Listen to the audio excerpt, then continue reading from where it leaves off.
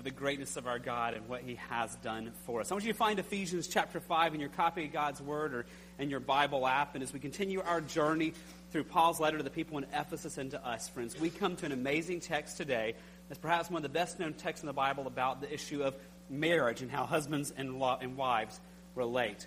So as we come to Ephesians chapter 5 in this text on marriage, I want to ask you the question at the beginning: what is the purpose for marriage? If you were to ask your kids, this could be a fun thing to do maybe around the lunch table today. Ask your kids, why do people get married? And see what they say. But if you ask just the average Christian, why do people get married? What is the purpose of marriage? It might be interesting the answers we get. I think in our culture, a lot of it would be happiness or companionship or to have someone to help me or to have kids. Or we could think of a myriad of possibilities of why people might think the purpose of marriage exists or what it's for. But for us to answer that question biblically, there's an important framework we need to understand before we even get into our text today about marriage. And that is, first of all, that God's the one who created marriage. It is God's idea. We'll look at this in a little bit back in Genesis 2, but God is the one who made marriage. We also need to realize that marriage, in a sense, is temporary. In Matthew 22, we're told that there's no marriage in heaven. There's no giving of marriage in heaven. We will not be married in heaven one day. So what is the purpose of marriage? That God made it for this world and for this time in the blip of eternity, but that it will not continue in the new heavens and the new earth. Why did God create marriage? What purpose was he trying to accomplish that will be fulfilled one day to where it's no longer needed to accomplish that purpose in the future? Friends, it is vital for us to understand the purpose for marriage. I'm convinced one reason there's so much brokenness and so much pain in Christian families today is because we've missed the primary reason that God created marriage. So over the next 3 weeks, we're going to tackle 12 verses from Ephesians here about God's plan for marriage. Now, you're used to me doing about a verse at a time. In fact, last week our verse was 9 words, and the whole sermon came from 9 words. Yesterday, we're going to read all 12 verses of this section of Ephesians, so don't pass out. We're going to tackle a 12-verse passage today. But don't worry, we're going to spend 3 weeks tackling this 12-verse passage. This text is incredible, but the way Paul has written this, you can't just take 2 verses here and 2 verses here and understand it.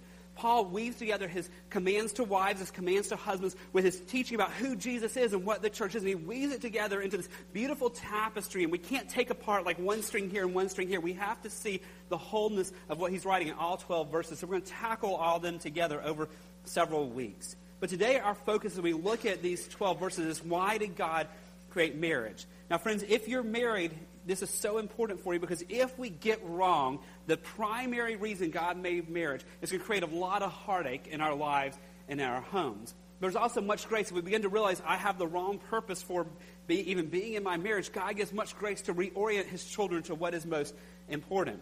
Now, for those of you, though, who are single and desire to get married, this is incredibly important for you as well, because this will shape the type of person you want to marry. This will shape how you view dating and relationships. So students, our youth in college, don't check out on this because you think marriage is a long way off here.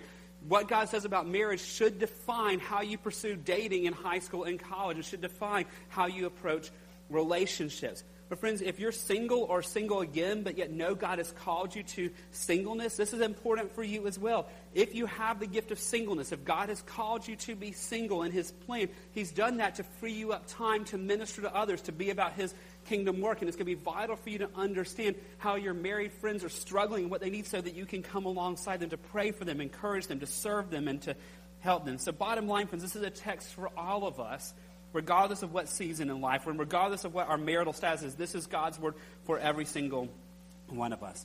So as we come to Ephesians chapter 5, verse 22, as we read the text today, I want you to look for something as we read. And that simply is, what does Paul talk about the most?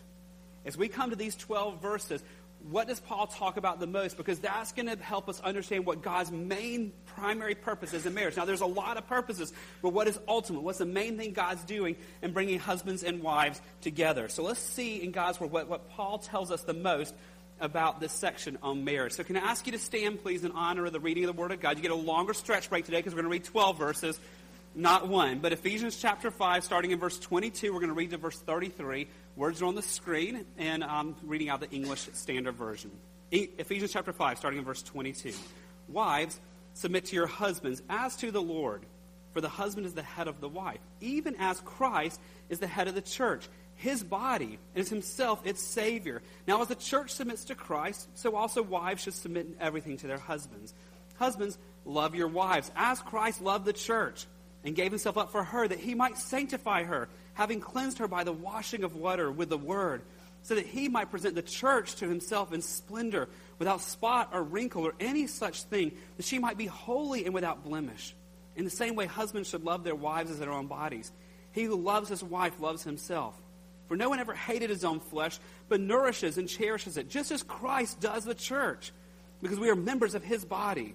Therefore, a man shall leave his father and mother and hold fast to his wife, and the two shall become one flesh. This mystery is profound, and I am saying that it refers to Christ and the church. However, let each one of you love his wife as himself, and let the wife see that she respects her husband. Would you pray with me? Father, we are thankful for your word. We're thankful that you have given us your word, that we might know who you are, that we might see your character, and Lord, even that we might see your purposes on display. Lord, to think that you, the creator of all things, who owe us absolutely nothing, would choose to give us a glimpse into the mystery of your purposes, of why you do what you do. And God, I pray today as we look at the purpose of marriage, God, that your word would come alive to every single one of us, regardless of what place in life we are, that your word would be powerful in our hearts today, and that your Holy Spirit would come and apply your word to each of our situations as only you can, that, Lord, you might be glorified, that your church might be built up, and, Lord, that we might find joy in understanding more of who you are and what you want for us. And we ask it all in Jesus' name. Amen. Thank you. You may be seated. So what is the purpose for marriage? Why did God create marriage? I want you to see this main idea today from our text is simply this. God created marriage to help us understand the relationship between Christ and his church. Why did God create marriage? What was his primary objective? It was to help us understand the relationship between Christ and his church. Again, there's many reasons for marriage. Some are bad, but there's many good reasons to get married. Not those are unimportant, but what is ultimate? What is the very climax of what all that God is trying to do? And I believe from our text is this, that God creates marriage, though many things come out of it, is primarily to help us understand the relationship of Christ and his church. That means the reason for marriage, the purpose of it, is much bigger than my story or your story. It's much bigger than our happiness, much bigger than companionship, much bigger than our need for help. He creates marriage to show something absolutely glorious, to help us get our minds around something far beyond us. So guys, for those of you who've read ahead, for the men who were thinking ahead, great, he's going to talk about the role of wives today. We're not going there today. Now for the wives who read ahead and thought, oh good, he's getting my husband good today, we're not going there today either. Because friends, for us to understand the commands to husbands or the commands to wives, they make no sense and they'll be misconstrued and abused apart from understanding what marriage is all about. And that's the picture of Christ and the church. So we have to take a step back before we get to all the commands to husbands and wives to understand the relationship of Christ and the church and what role marriage plays in helping us understand that. Now, before we go further, I want to show you something because, and I normally don't show you this, but when I'm studying for a text, one thing I do at the beginning of the week is I diagram the text. I know that doesn't sound incredibly exciting, but Brad's going to put it up there for you. I do what I call a structural diagram on Mondays of each week to make sure I understand the text. Now, I know it's a little bit hard to see, but the colors are what's important here. This week, as I looked at the text, I thought, I need to color code it. Now, for those of you who know me well, you're not surprised I color coded my Word document this week. I went through and I said, because Paul interweaves so much stuff together, I started with, okay, let's see what all he wrote to the wives. So I put that in red. So, okay, let's see what he wrote to the husband. So I put that in blue. But then I started noticing there's something much bigger that covers this whole passage, and that's talk of Christ and the church. So I went back and I highlighted in yellow everything that wasn't really about husbands and wives was about Christ, who Jesus is, and what he does for his church. And notice what's the most prominent thing in this passage is not the instructions to wives in red, not the instructions to husbands in blue, but the teaching of what we call Christology, of who Jesus is and what he does for his church. So what's the focus of this marriage text? Not marriage, but Jesus. What's the focus of this text? Not how we treat each other. That's part of it. The primary focus is what Christ has done for the church and how the church responds to Christ. Paul beautifully weaves together instructions husbands need, instructions wives need, to teach us something much bigger than our marriages, and that is the relationship of Christ and his church. And so I want us to see this morning the foundation for understanding anything else about marriage is this, that God created marriage to help us understand, to know how Christ relates to the church and how the church relates to Christ. Now, friends, the foundation of all of this is simply the idea that God created marriage. God did not make marriage as a capitulation to our desires to keep us from getting in trouble. God didn't make marriage as just a caving into the culture because that's what everyone else was doing, so he gave a stamp to it. God is the one who designed marriage. Look at verse number 31 here in Ephesians chapter 5. Ephesians chapter 5, verse 31. Therefore, a man shall leave his father and mother and hold fast to his wife, and the two shall become one flesh. Now, what is Paul doing here? This should sound familiar to us. He's quoting the Old Testament here. Ephesians 5:31 is a direct quotation from Genesis chapter 2. He's quoting for us when God made marriage. So if we go all the way back to Genesis chapter 2, let's look at when God made marriage and what we learn about it. Genesis chapter 2, verse 18 to 24. Genesis 2:18, we see this. Then God said, "It is not good that the man should be alone. I will make a helper fit for him." Now just pause there. God has just made the universe and all of its complexities. God has just made the beauty of the earth. God has made everything, and it is stunning. And as God makes the world and the universe, he keeps going, it is good, it is good, it is good, it is good. And then God gets to this, and he looks at the man he's just made and said, "Is not good." Why? Because God's purposes can't be fulfilled with one man by himself. It's not good that there's just one man here alone in the world. And so what happens? Look at verse 19. Now out of the ground the Lord God had formed every beast of the field and every bird of the heavens, and brought them to the man to see what he would call them. And whatever the man called every living creature, that was its name. The man gave names to all livestock, and to the birds of the heavens, and to every beast of the field. But for Adam, there was not found a helper fit for him. So the Lord God caused a deep sleep to fall upon the man. And while he slept, he took one of his ribs and closed up its place with flesh.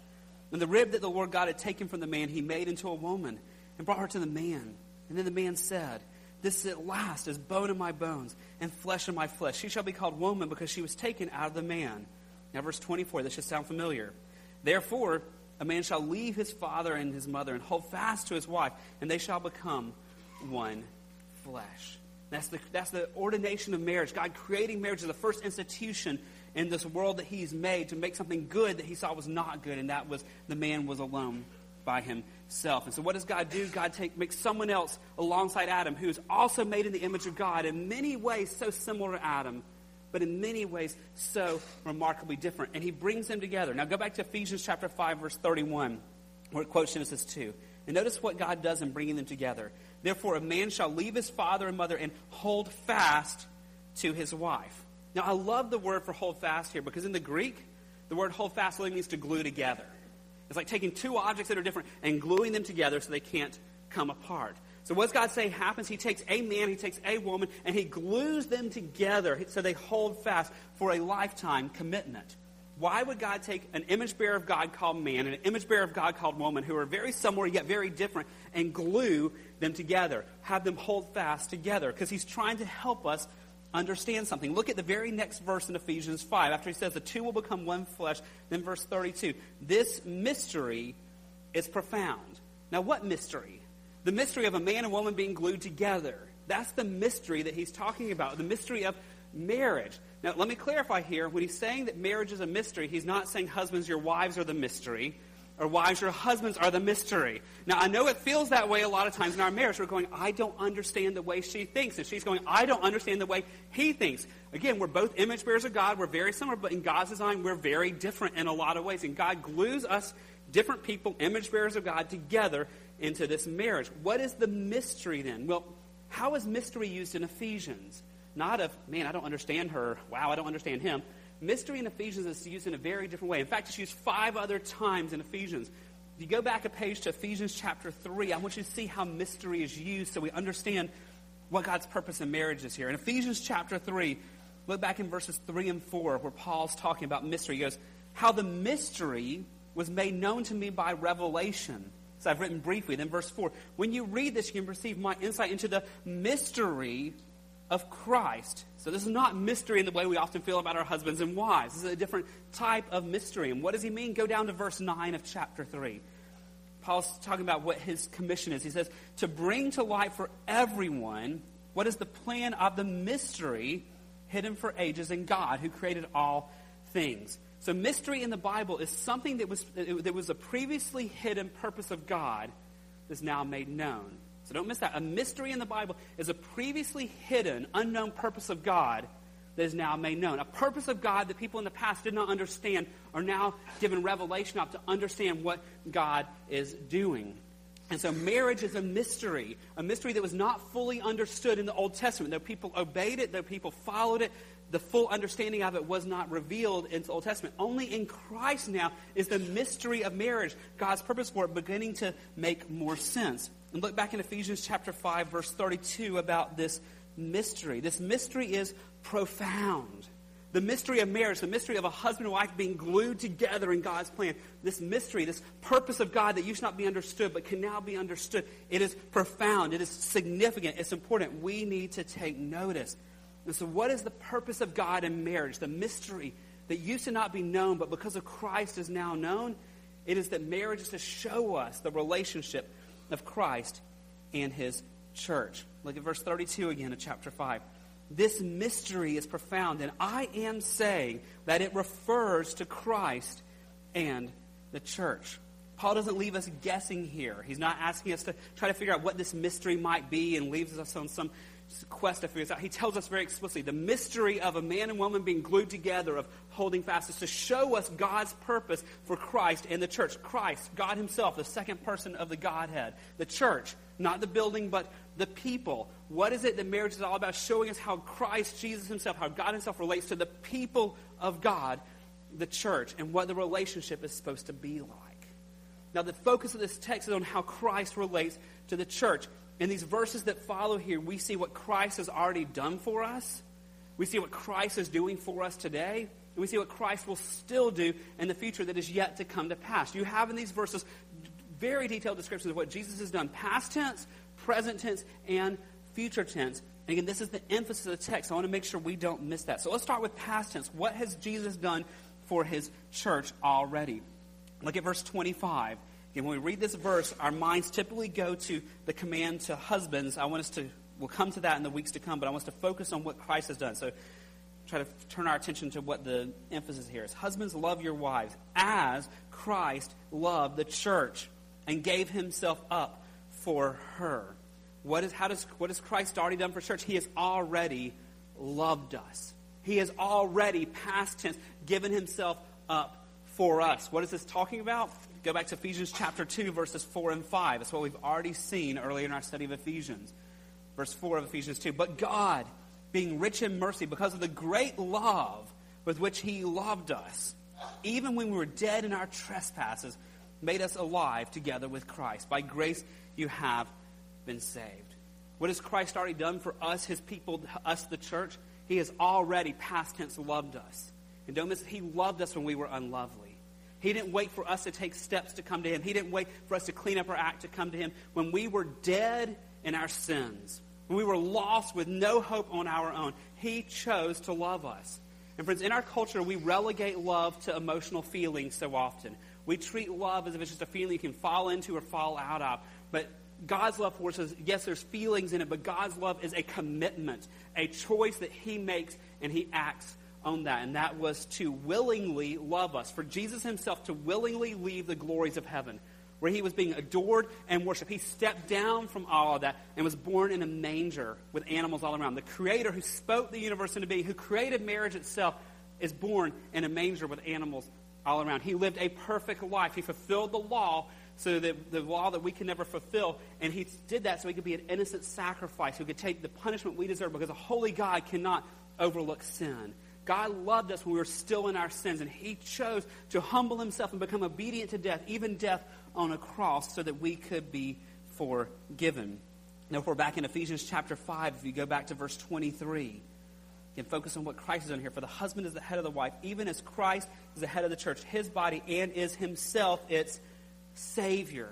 Christ loved us and chose to save us when we were unlovely, when we were undeserving in that. And he chose to rescue us from our sins. This is past tense. This has already happened. If you want the big word for it, we call this justification. Justification has already happened. What Christ did on the cross, he's already secured our forgiveness. He's already made a way for us to be reconciled to God. He took the penalty we deserve. He has justified us. And friends, that is stunning. That is amazing. But it doesn't stop there. What is Christ doing for us now? Look at verses 25 and 26, still in Ephesians 5. Husbands, love your wives as Christ loved the church and gave himself up for her. Now verse 26, so that he might sanctify her, having cleansed her. Her here is the church now. Cleansed her by the washing of water with the Word. What is Christ doing for us today, right now, even as we sit here? And what will he be doing tonight while we sleep? He will be sanctifying us. Sanctification just means growing us in godliness. He is giving us strength to obey his commands. He's helping us put off our sinful practice. He is giving us strength to put on righteousness and Christ-like character. That Christ is actively working today, not just so we don't go to hell. He's already taken care of that with justification, but he is now working to make us more and more holy. He is sanctifying us. And how does he sanctify us? Verse 26 tells us, by the washing of water. Now, what in the world does this mean? Some people misinterpret this text and say this is all about baptism. This has absolutely nothing to do with baptism here. What is this washing of water? Well, I want you to see up on the screen Ezekiel chapter 36, the book that everyone runs to, right? The book of Ezekiel. I want you to see this because he's quoting imagery here for us that was in the Old Testament in Ezekiel chapter 36. Ezekiel's telling us about a future time. This is not something that the people had experienced yet. This is what's still to come. This is the new covenant. And this is what Ezekiel says. I will sprinkle clean water on you, and you shall be clean from all your uncleanliness, and from all your idols I will cleanse you. So there's an imagery here of being washed with water to cleanse us. Now, how does God in the new covenant wash his people with water? Verse 26 tells us, he says, I will put to you a new heart, and a new spirit I will put within you. Now remove the heart of stone from your flesh, and give you a heart of flesh. Now notice verse 27. And I will put my spirit within you, and cause you to walk in my statutes and be careful to obey my rules. What is the washing of water? It was the promise of the Holy Spirit coming to God's people. It was the promise of the Holy Spirit filling us. And think about what we've just seen. This text on marriage, which is really a picture of Christ and church, is coming right after Paul has told us to be filled with what? The Spirit, to be filled with the Spirit. And he showed us what it looks like to be filled with the Holy Spirit. And so when we're being washed with the water, when Christ washed us, he's filling us with his Holy Spirit, who gives us the grace to be able to walk in his statutes and to do what he said we should do. And how does the Spirit work? Go back to Ephesians chapter 5, verse 26. He can work in lots of ways, but what's the main way he works? So that he might sanctify her, having cleansed her by the washing of water with what? With the Word. The Holy Spirit can do lots of things, but what the Holy Spirit primarily does is he takes the Word of God and he lets it come alive to us. So when you read the Word of God, all of a sudden you find that conviction, that ouch, ooh, I'm falling short of that, or that desire to want to study God's Word, that desire to be changed by the Word of God. The Spirit of God makes the Word of God come alive in the life of believers. When we're being tempted to sin and a verse pops into our mind, where's it coming from? He, the Holy Spirit who's within us, is bringing to mind Scripture we know that we might fight sin here. The Spirit of God is what's being promised here to wash us. So Christ has justified us. He's now sanctifying us. He's growing us in godliness by giving us the Holy Spirit who lets the Word of God come alive. But this is going to be important for the next 2 weeks. When we think of sanctification, of being purified, that can sound really harsh. It can sound really painful in our lives. But how does Jesus sanctify us? What is his attitude towards us, his church, his people, as he sanctifies us? We'll go down to verse 29. For no one ever hated his own flesh, but nourishes and cherishes it. Now watch this. Just as Christ does the church. So what does Christ do to the church? Does he yell at her? I can't believe you're still in sin. I can't believe you're still doing that. I've redeemed you. I've done all this. Get it in order. He doesn't do that to us. He nourishes us. He cherishes us. And so he sanctifies us. Yes, he fills us with his Holy Spirit. And yes, it's convicting when the Holy Spirit shows us sin. When we're reading the Word of God and we realize we're falling short. We're not walking worthy of our calling. But notice he does it in a nourishing, cherishing way. He chose to love us when we were unlovely. He looks on us in our continual struggles and doesn't walk away from us. And yet gives us his Word, gives us the Holy Spirit, and gently, nourishingly changes us in the process. Past tense, Jesus has justified us. He's forgiven us. He let himself be killed so that we could be forgiven. He, present tense, is sanctifying us in a very loving, gentle, nourishing, cherishing way. He is making us more and more godly. And friends, if we stop there, that would be absolutely amazing. But this text shows us even more of what Jesus will still do for us that is yet to happen yet. So future tense, what's still to come that Jesus will do for us has not happened yet. Look at verse 27, the next verse that follows in Ephesians 5. So why did he give himself up for us? Verse 25, why then did he sanctify us? It's all building here to the climax. Verse 27, so that he might present the church to himself in splendor, without spot or wrinkle or any such thing, that she might be holy and without blemish. As we call this glorification. This is the future day that has not yet happened, when all of us stand before God and all of our sins are done away with. There's no more temptation, no more sadness. We are pure before Him. It says here in verse 27, there's no spot or wrinkle. Just to be a beautiful image for us that we're sin-free. The day is coming, not just that we're being sanctified now, but the day is coming when there's no more sin in our life. No more temptation, no more struggles, no more fines. That we will be pure, completely made holy before Him. Now hold your finger there and go to Revelation, the last book of the Bible, Revelation 19.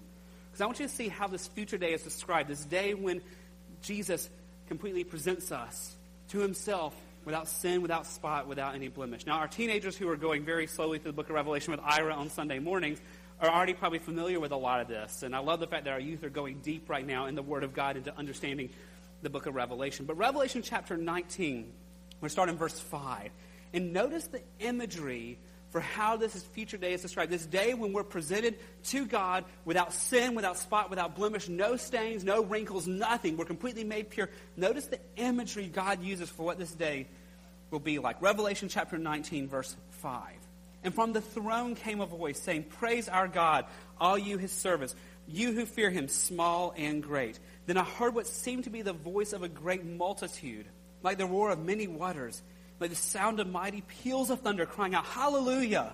For the Lord our God, the Almighty, reigns. Let us rejoice and exult and give Him glory. For the," now notice this, "the marriage of the Lamb has come." Don't miss the imagery. "The marriage of the Lamb has come, and His bride has made herself ready. It was granted her to clothe herself with fine linens, bright and pure.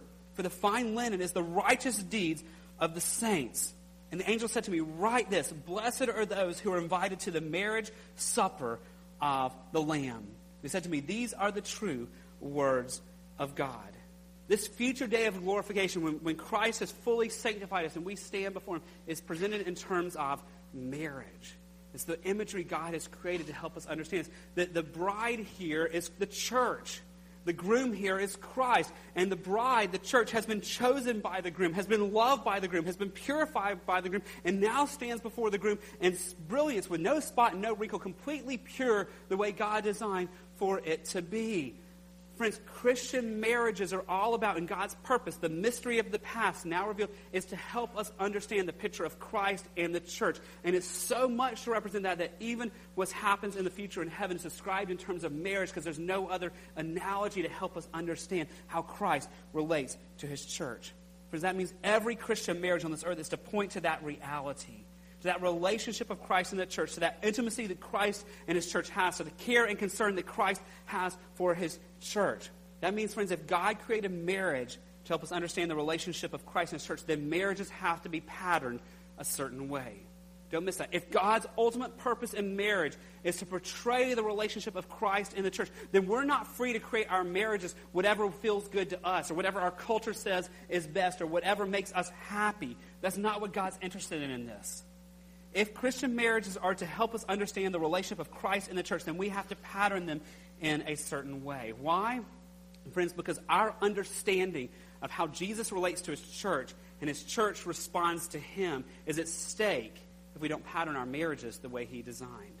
Friends, it gets even more serious though, because our kids' understanding of how Jesus and the church relate is at stake in how we pattern our marriages. But not just our understanding or our kids' understanding. The community of faith understanding of how Jesus and the church relate is at stake in how we order our homes. Our lost friends, lost neighbors, lost co-workers, their understanding of how Jesus and the church relate is at stake in how we choose to order our homes. There is much at stake. And if that's not enough reason to order our homes the way God says, there's another reason.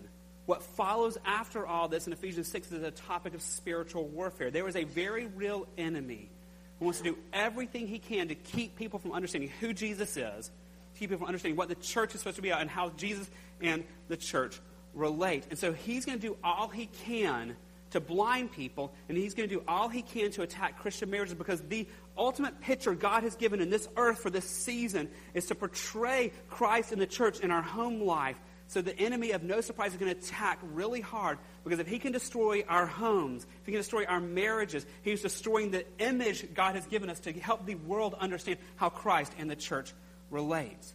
Friends, there is much at stake, and therefore should we be surprised that there's such a struggle?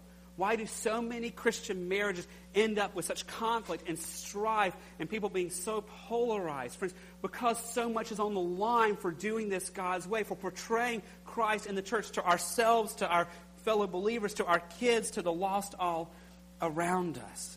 That means we have to pattern our marriages where men model Christ-like love for their wives in the same way Christ loves the church. Women model responding to their husbands the way the church responds to Christ's sacrificial love. Now, what does that practically look like? Next week. I have to come back in the next 2 weeks for that. So that's enough to chew on for today and for this week. But for us to realize, friends, that so much is at stake, that God's plan for marriage is not primarily my happiness, having my felt needs met, getting what I want, having someone to serve me. That's not the purpose of marriage. The purpose of marriage is to display for the whole world to see how Christ relates to his church and how the church relates to Christ, so that all around might see the glory of God and follow him as well. So I'm going to give us a question to chew on this week. And two questions, really. For those of us who are married, here's our question. Is my marriage more and more reflecting how Christ and the church relate? Is my marriage more and more reflecting how Christ and the church relate? Julie and I are coming up on 10 years this year. And I hope by God's grace, we better now reflect how Christ and us relate than we did 10 years ago.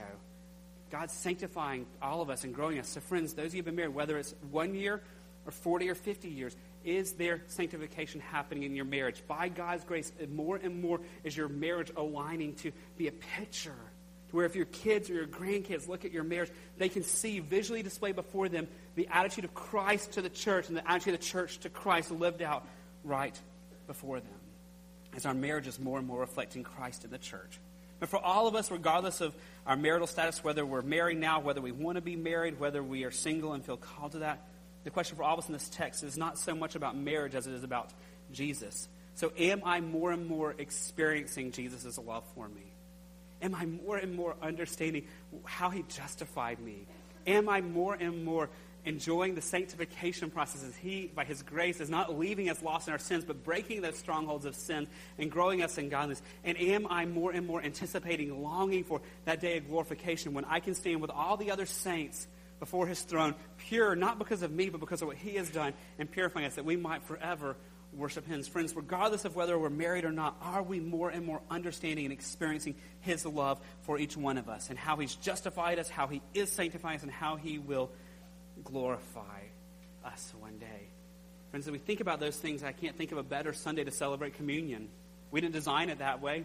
That's just the providence of God, the way this text lined up with a Sunday we had set aside to celebrate communion. Friends, I want to remind us as we think about what Christ has done, communion kind of has two parts to it.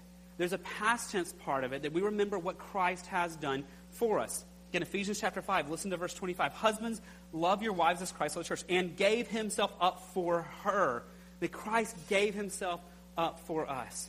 Friends, when we see the bread broken, when we see the juice, it reminds us that for us to be justified, what Christ has done for us, there was a high cost. God is so holy and so perfect, he can't just overlook sin. He can't be like, oh, I like him, I like her, I'll just ignore that. The penalty has to be paid. If no penalty is paid, there is no holy God. The holiness of God requires the penalty to be paid. So a penalty had to be paid, so Christ took it for us because we could never bear it ourselves. And so his body was broken. So as you receive the elements and you see the juice, you see the bread, it reminds us that he willingly sacrificed himself for us. That's past tense. That's our justification. But communion is also future tense. It's longing for the day that Christ returns to take us home. It's longing for the day that we're fully sanctified and fully purified, to where we're glorified, where we are restored to the way things were made to be. Where we see our Creator face to face. The mysteries are gone away with, and we get to be in his presence forever. And so as we take communion, we're not just celebrating what Christ has done. We're rejoicing what he's still doing for us today and what he still will do in the future. As such, friends, this is for anyone who's a believer. Doesn't matter if you're a member of Gateway or not, but if you're one who knows that God has justified you, that he's forgiven you of all your sins, you see evidence of him sanctifying you. Because, friends, if you're a follower of Jesus, it's not just you prayed a prayer and you're in the kingdom. If you're a true follower of Christ, he will discipline us when we sin. He will pursue us. And so if we're a true follower of Christ, one of the evidences is he doesn't leave us where we are. So friends, if you're a true follower of Christ and you know that where he's forgiven you, but you see him pursuing you, you see him changing you, you see him growing you in who you are, and you have hope of that future day when you will be with him forever, you are welcome to come participate. Now, if you're not a follower of Christ, if you're not sure about those things, Scripture warns us not to take this in an unworthy manner. I'd encourage you as we receive the elements just to stay where you're seated. No one's going to shame you. No one's going to ask you any awkward questions. If you're not sure you're a follower of Christ, just remain where you're seated when the others come to receive it. And use the time to pray. Say, God, I'm not sure about all this I'm hearing. If you're real, would you show yourself to me? Just use a simple prayer of faith, just asking God, if you're real, show yourself to me. And just to think and reflect as we celebrate. If you are a believer, I want to invite you to participate. But I want to invite you to not rush through it. But this is a sacred time for us to remember and reflect on the cost for our forgiveness of our sins, to reflect on what Christ has and is doing, and to use the time to search our hearts and see if there's unconfessed sin, to find things to be thankful for, to rejoice in who God is. And so I'd encourage you to, while you're waiting to receive the elements and after you receive the elements, just to rejoice and be in awe of who God is and to worship him for it. I'm going to pray for us, and after I pray, our worship team is going to come receive the elements, and then our deacons will help direct the rest of you to come to the front row by row to receive this as we celebrate what Christ has done. Would you pray with me? Father God, our hearts are filled with gratitude for all that you have done for us. God, to think that in your infinite love and in your infinite mercy, you looked upon undeserving sinners like us, people who deserve nothing but hell and punishment because we had all offended you. We had all broken your standards. But God, you were rich in mercy. And God, I thank you for your sweet mercy and grace that looked upon us when we were still dead in our transgressions and our sins. Lord Jesus, I think you died for us. And I pray right now for myself and these precious brothers and sisters, God, that as we see the bread that was broken, as we see the juice, that we'll be reminded of what cost there was that we might be forgiven of our sins. God, I pray you would use this time in my heart and the heart of these precious brothers and sisters to just let it lead us to a place of worship for all that you've done and for who you are. To use this time to convict us of sins, Lord. If there's sins in any of our hearts that we're not dealing with, that we're not confessing, that we're not seeking to grow in, I pray right now that your Holy Spirit who fills us might bring those to mind, that before we take the bread and the juice, that we would do business with you and confess our sins to you and receive from you the forgiveness that comes. So, Lord, you've given us that sweet promise. If we confess our sins, you are faithful and just to forgive us of our sins and to cleanse us from all unrighteousness. So, God, we're thankful that you have given us so many things to help us understand who you are and how you relate to us. You've given us marriage. You've even given us the beautiful symbol of communion. God, I pray today that your Holy Spirit would have his way in our hearts, that as we celebrate this truly will be an act of worship. And Lord, because we've worshiped you and because we've met with you, our lives will be different. And we ask it in Jesus' name. Amen.